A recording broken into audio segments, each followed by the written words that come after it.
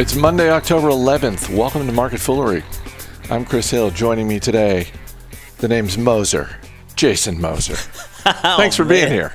That was well done. I mean, it'll make more sense as we go on here, but I like that. That was very, very good.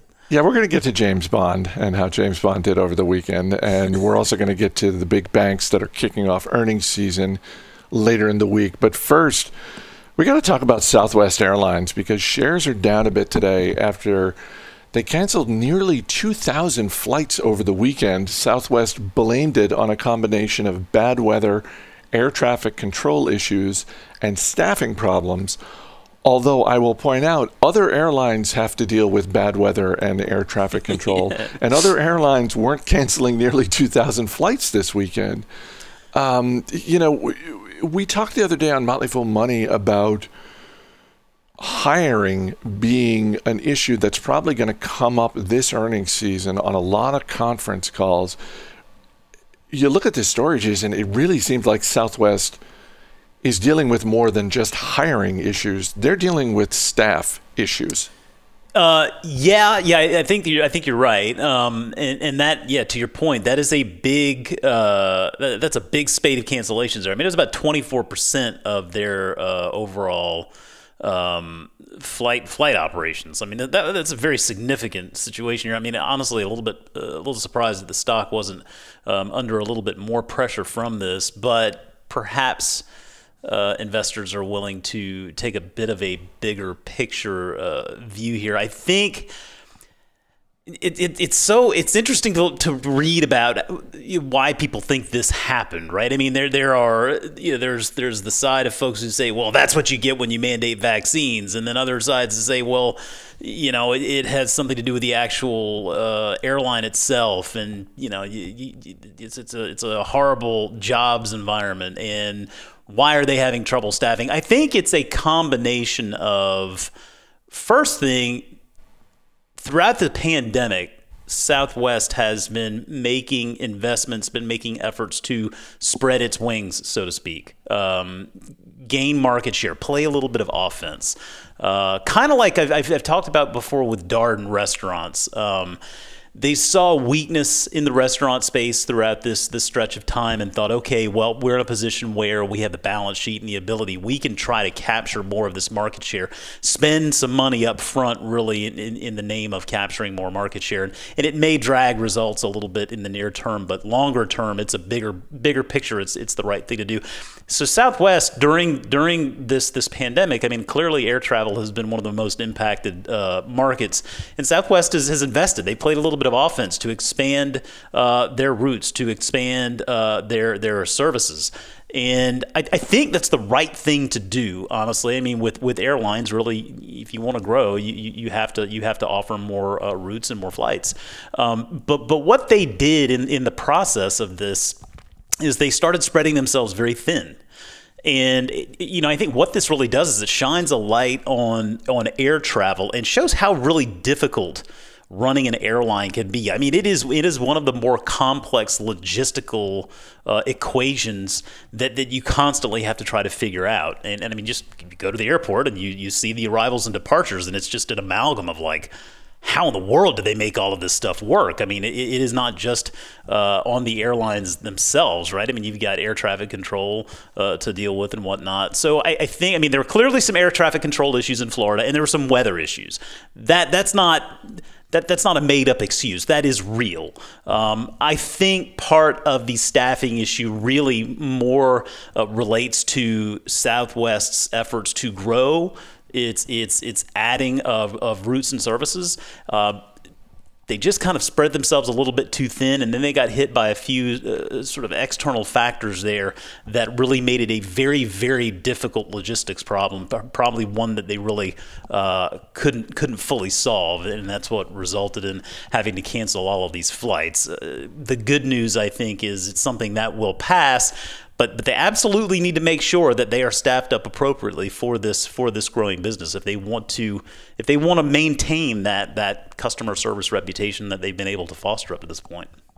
I'm glad you mentioned the Darden example, because I think this is something that we see a lot more often in restaurants and in retail, where typically at the end of a fiscal year, restaurant chains, major retailers will talk about their footprint and how many new locations they're going to be opening, and are they closing ones, and all that sort of thing.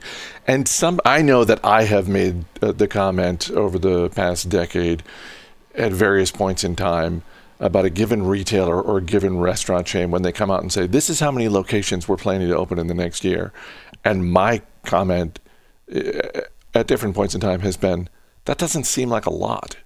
Why aren't they aiming higher? And to your point, it's like, you want to grow smartly. You want to make sure you're not overextending yourself.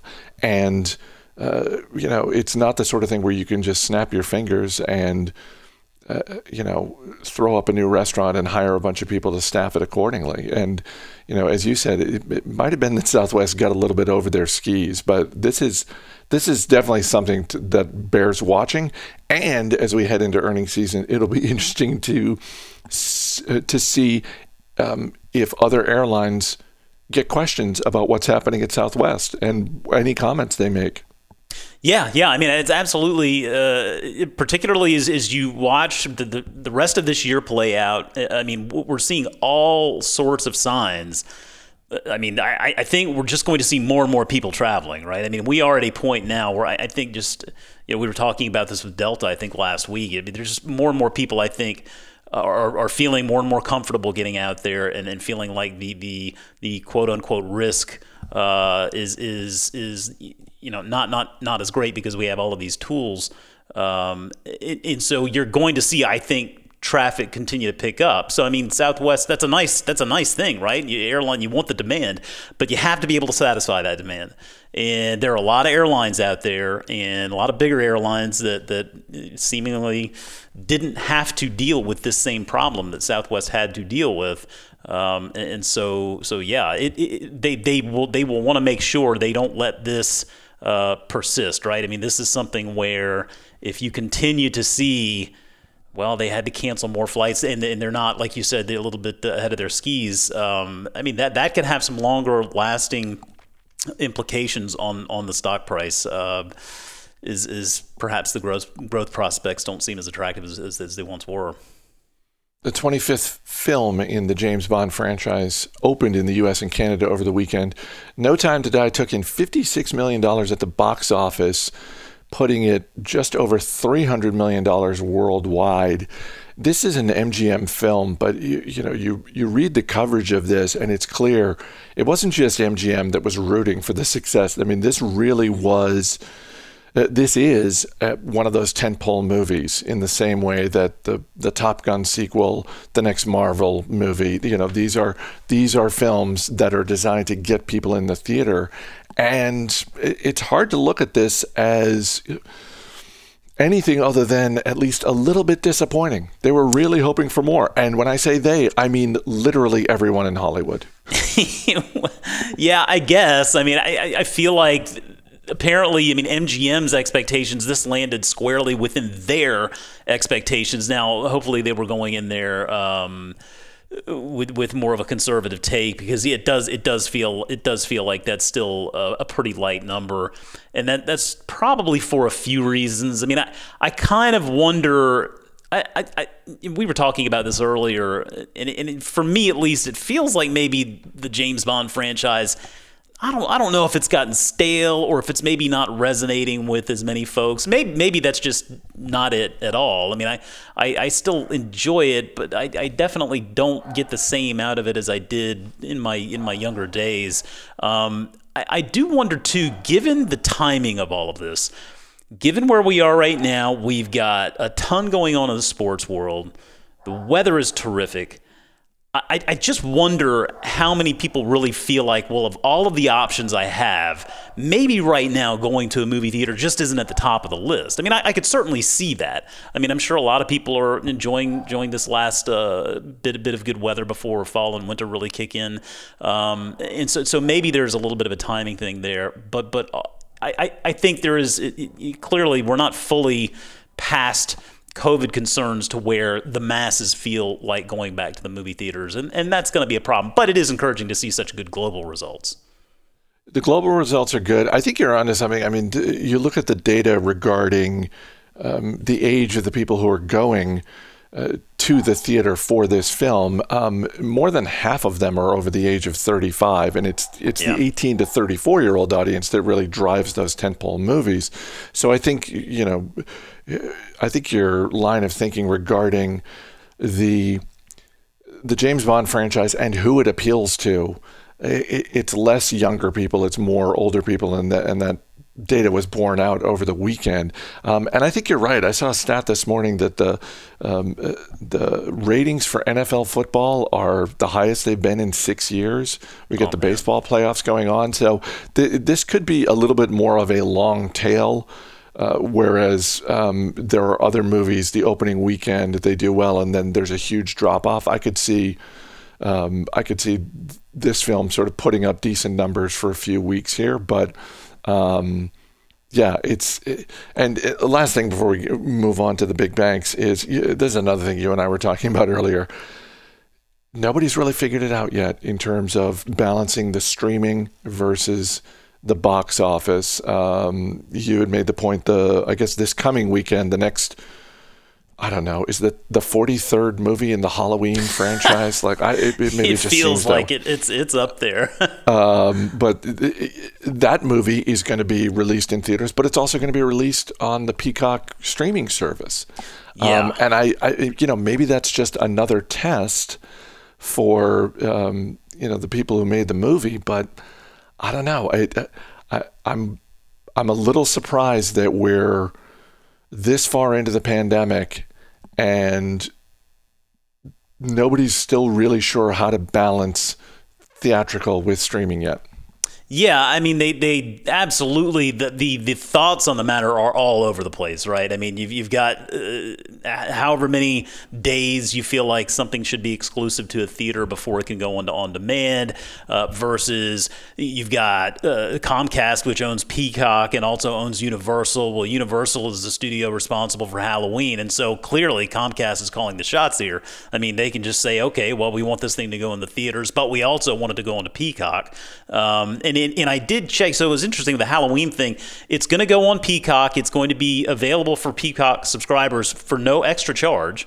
Now, Peacock is a tiered subscription, so you have that overall free. Then you've got like the $5.99 or whatever, the $5 ad supported, and then like the $10 no ads.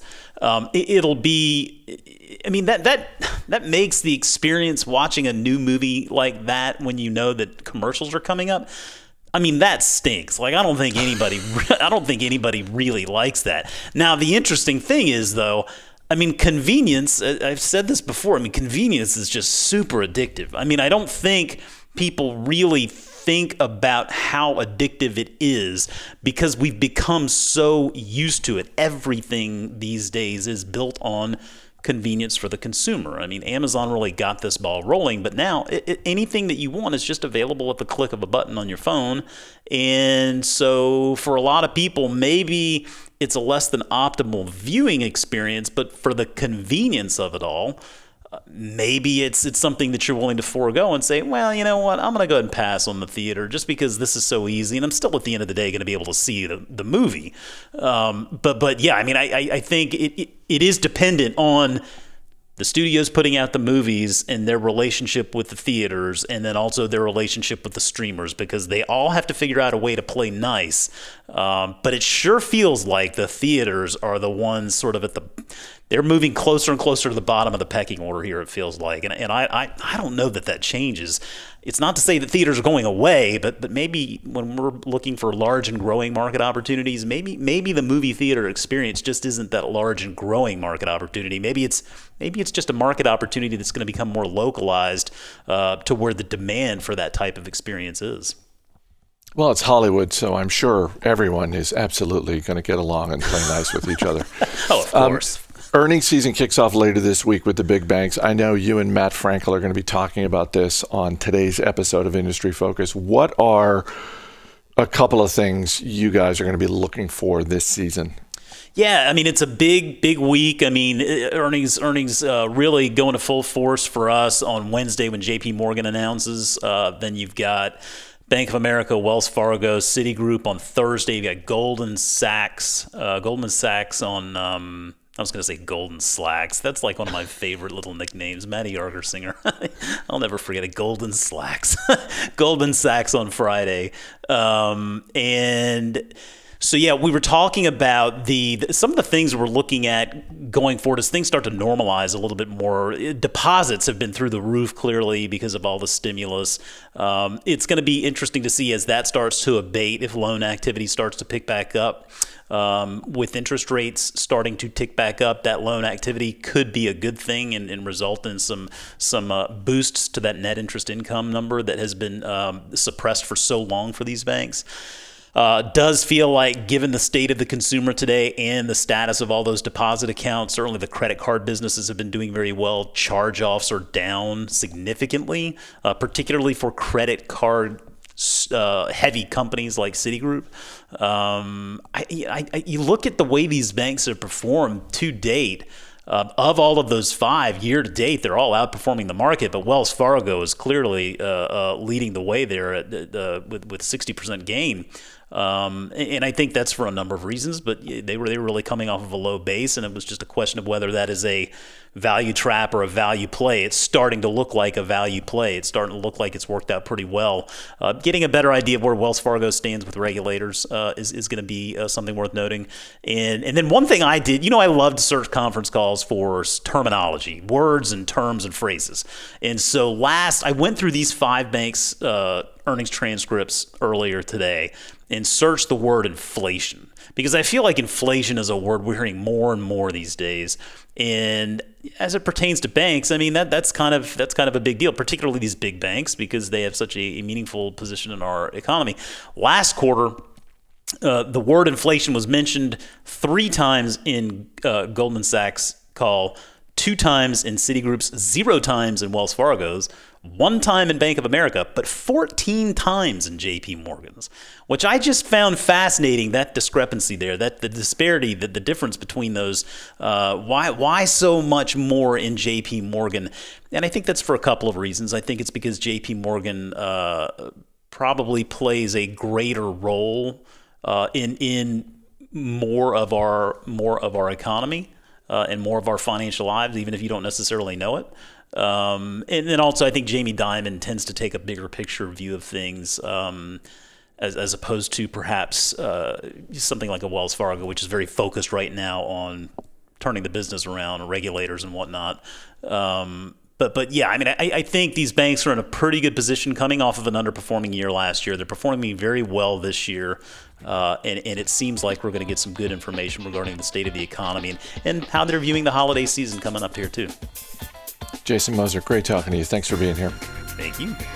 As always, people on the program may have interest in the stocks they talk about on The Motley Fool, may have formal recommendations for or against, so don't buy or sell stocks based solely on what you hear. That's going to do it for this edition of Market Foolery. The show's mixed by Dan Boyd. I'm Chris Hill. Thanks for listening. See you tomorrow.